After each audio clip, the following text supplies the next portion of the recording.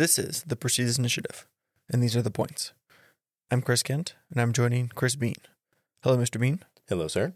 Let's talk about our conversation with John Chapelier. What was some of your impressions of him? Well, I really like the Daily Six. I think all of those, every one of those is so important. And of course, if you can use those, and he talked about a friend of his that put it on the little card that come with the book and try to check one off a day. But if you can do those things intentionally all in one day, or do your best to do those intentionally all in one day, and then you live your life like that would be so impactful for anybody that was trying to better themselves. Absolutely. And even as we were talking about the Daily Six, not only the six themselves, but he mentioned at one point too, and I don't remember if this was in reference to those specifically, but he talked about, let's say a day, you miss one day, or you mess up one day, or you don't quite hit the mark for what you expected that one day. That's okay. Just try again the next time. Or even depending on what it is, you could try again that same day. And I think that was important too. And breaking it down and thinking about it as these daily things that need to happen repeatedly, things that happen over and over again, things that are something you have to practice to become better at. And I think that, while we're on the topic of the six specifically, was important too, because no one's going to get this right the first time. There is no quote unquote right anyway. So who's to say that you do it correctly every single time, but you just keep trying again, and you daily work on these things and these daily different practices that can lead you toward, a more, not better, but like lead you closer to somewhere you might want to be. And so that was cool to hear him not only talk about the Daily Six and then also break it down. And the reason he's so knowledgeable about it is he's been talking about this for 20 years, which means that he's been thinking about it for over 20 years. And I'm sure he's had tons of conversations with different people and different perspectives that have led him to the point where he can have that insight of it. So, yeah, I agree. I hadn't personally heard the Daily Six until our conversation with him. So to hear it straight from him, I'm definitely interested in more and how those can be incorporated into our lives in many different ways. Well, I think we were talking before we recorded on how he developed these, had this book ready, and it was ahead of time, because this is stuff that we're now, the workforce now, the people now are in need of or are ready to accept. But when he did them, they were, it's not the same as what it is now. And that, I think that speaks to his experience, because without the experiences that he had, he wouldn't know how viable, how necessary those things are. And despite the people that were, in power, sort of say then, not ready to accept those, but we are now, is that's really interesting to think about. He was ahead of his time for those things. Yeah, he refers to himself as the recovering big shot. And a lot of what led him to where he is now is having that self-confidence that is not hubris. So being able to hold himself back and not being overly confident or not thinking too much of himself, but still having confidence in his ability, what he can do and what he can bring to the table is huge. And like you said, maybe 20 years ago it was ahead of the time, but I think us as a society and a community of people are a lot more open to breaking those walls down and realizing that we are much better serving a collective or serving a group or serving a team than we are on our own. And it's not always about how good am I, how good can I be, but how good can I be, how good am I in community with other people in a team, part of a team, and in service, which is part of that big six, and service to other people as well. And I think like you said and like he said, that wasn't the same mindset a few years ago, but now I think we're all moving more toward that, which is a great thing, fantastic thing. I don't mean it in a bad way, but it's definitely kind of got us to a different perspective, and it's great to hear his message now. The message, I'm sure, was the same. Maybe it's changed a little bit, or he's refined it a little bit over time, but now it's a lot more applicable and I think accepted in kind of society these days. And speaking of, I really like that he mentions it so plainly. There's a couple things I have here that I took some notes on. He talked about significance versus success. And I personally love that idea because I don't think it matters how successful you are necessarily. If you don't have something that is important to you, if you don't implement those values and those things that are going to bring you a fullness to your life, then at the end of the day, I don't know how much success really matters if you don't have things that are significant and you're not pouring into things that bring significance to your life. And I like that one a lot. He also talked about behavior versus intention. And so sometimes when you do something, your intention may or may not line up with what you did. And so making sure that the things that you're doing, your behaviors, do line up with your intentions, not only having to do with what you did, but why you did it and how other people perceive that too. Because you could do something with a good intention, but someone could see you do it and think, oh, why did he do that? That was wrong. That was bad. He hurt this person or he damaged this thing or whatever it is.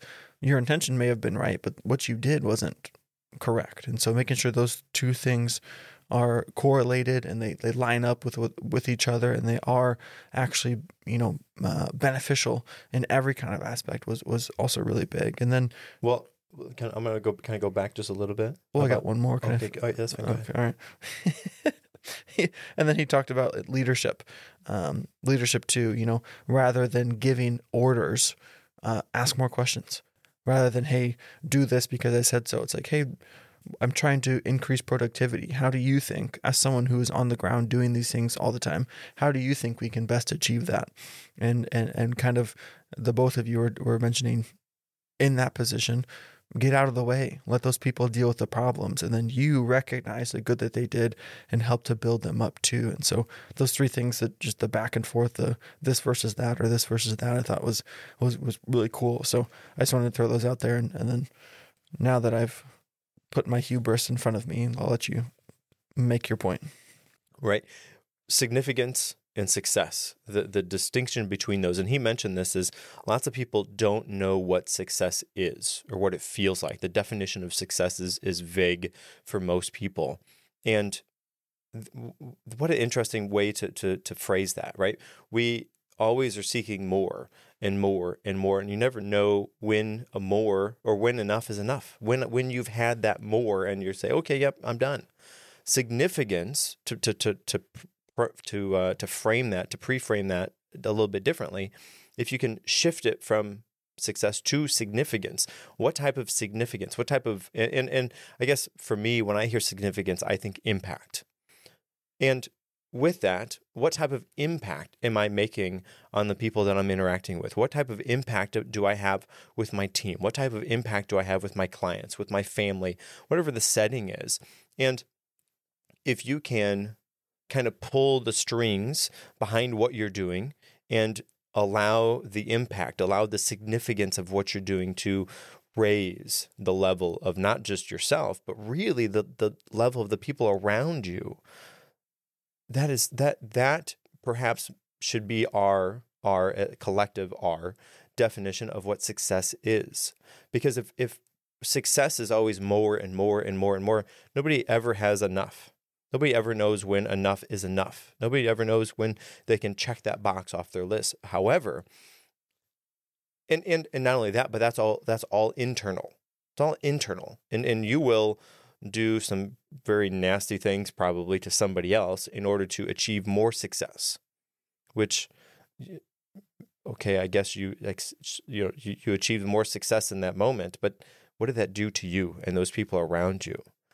However, if you can shift the focus from success to significance, or replace the definition of success with the definition of I've said too many S words, of significance, or the impact that you have on others, that's huge. That's huge. If you are always focused instead of inward, outward on what you can do for the people around you and how you can help them achieve more, they will be the people who come to you. They will be the people that will help you without asking whatever you need, because you have done that for them. And so if, again, the collective us, society, can shift the definition for success and significance, that would be huge, huge. And remind me again of your second point. Yes, right. And that, I think that goes hand in hand with that. If your intention is to achieve more for your team as opposed to yourself, then the behaviors that you have will be reflected as such. And because the behaviors are reflected by the significance, the impact, your intentions that you're trying to make and build with people, wow, what a benefit. What a benefit. And of course, the last one is as far as working yourself out of a job, continually allowing the people that you are in charge of find problems and then solve those problems, or at the very least come to you with a potential solution for those problems, is huge. We've talked about that. That actually is a topic that we have talked about a couple of times now with a handful of different guests. Really letting your team have the ability to solve the problems, right? Because what that does for you is that means your job is then to get out of the way and let them do their thing. And we talked about this with John. What that'll do for your team, your company, and the clients that you have, wow. It's amazing.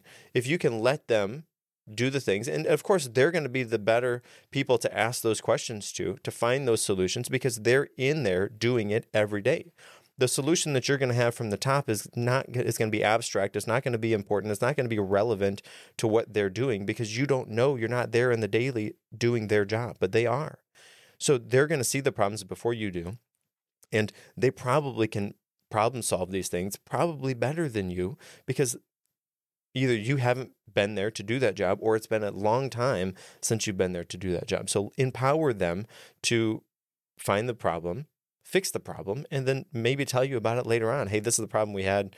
This is the solution I implemented. And you're thinking, oh man, what the solution's already done? Well, that's a wow, what a creative way to, yeah, right. That will go huge for your team. And then that gives you the opportunity to do whatever else, to move on to bigger, better things. And then you train somebody to take your job, and then you move up the ranks. Wow. And a lot of it has to do with, as John talked about, making others feel important. When you're trying to work yourself out a job, making sure you're recognizing them for the work they're doing, and really treating people with kindness through some of the daily six, love and forgiveness, gratitude, service, and then taking action on all those things is a big part of it. And building up that team through the connection you can make with them. And part of that too is developing that team of problem solvers, developing that team of people who are trying to take you're working yourself out of the job, developing the team that's going to take that position and seeing them succeed.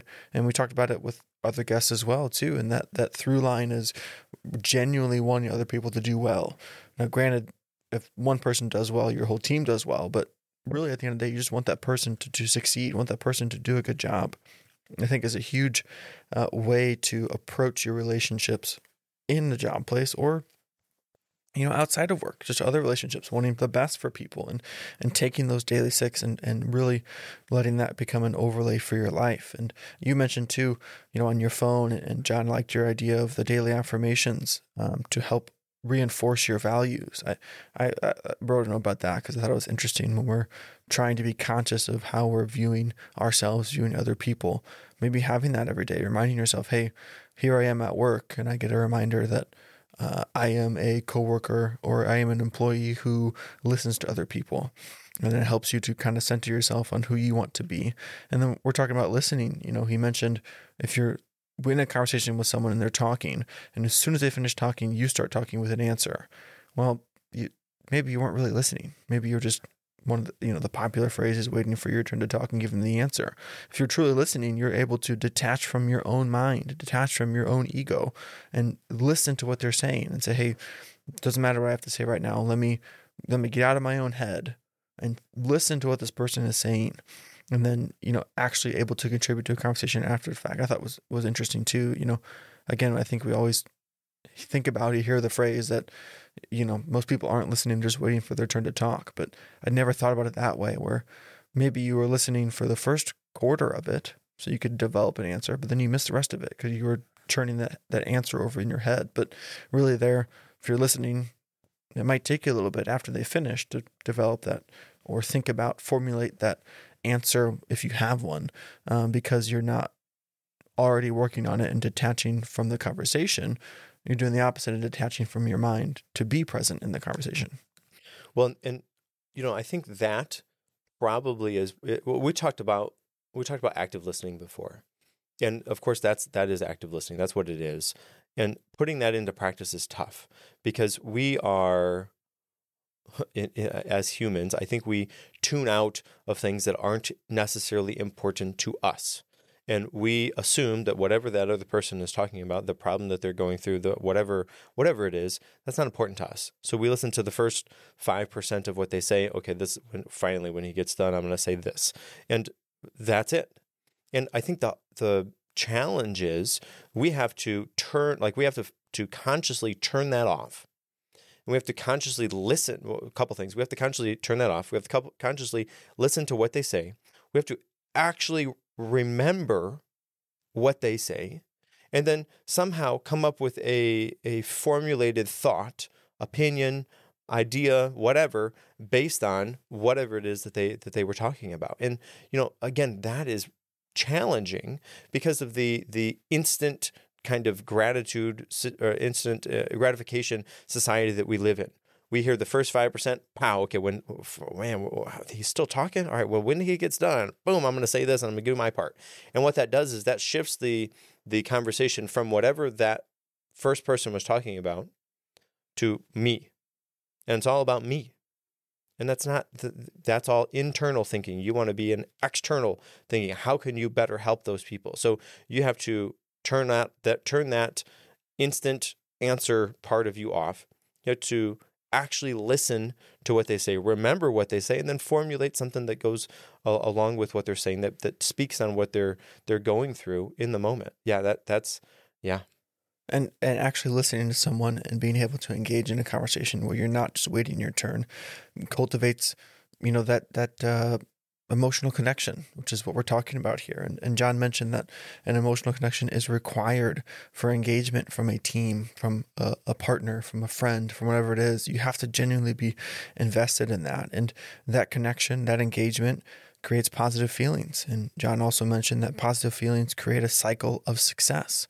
And it brings us back to success becoming tied into the idea of significance, and all this kind of works together. And it's just a really cool perspective John can bring to us about emotional connection, working with other people, being invested in other people, and going out of our way to not just be trying to make the most money or be the better person. But I do think that we all can find a greater significance, greater meaning, greater joy in life when we're truly trying to connect to people and engage with them in a way that is positive and is there's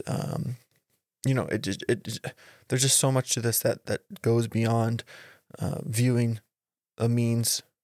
people as a means to an end, as opposed to people are the thing that's most important, and they're the things that you need to focus on in all aspects of our lives.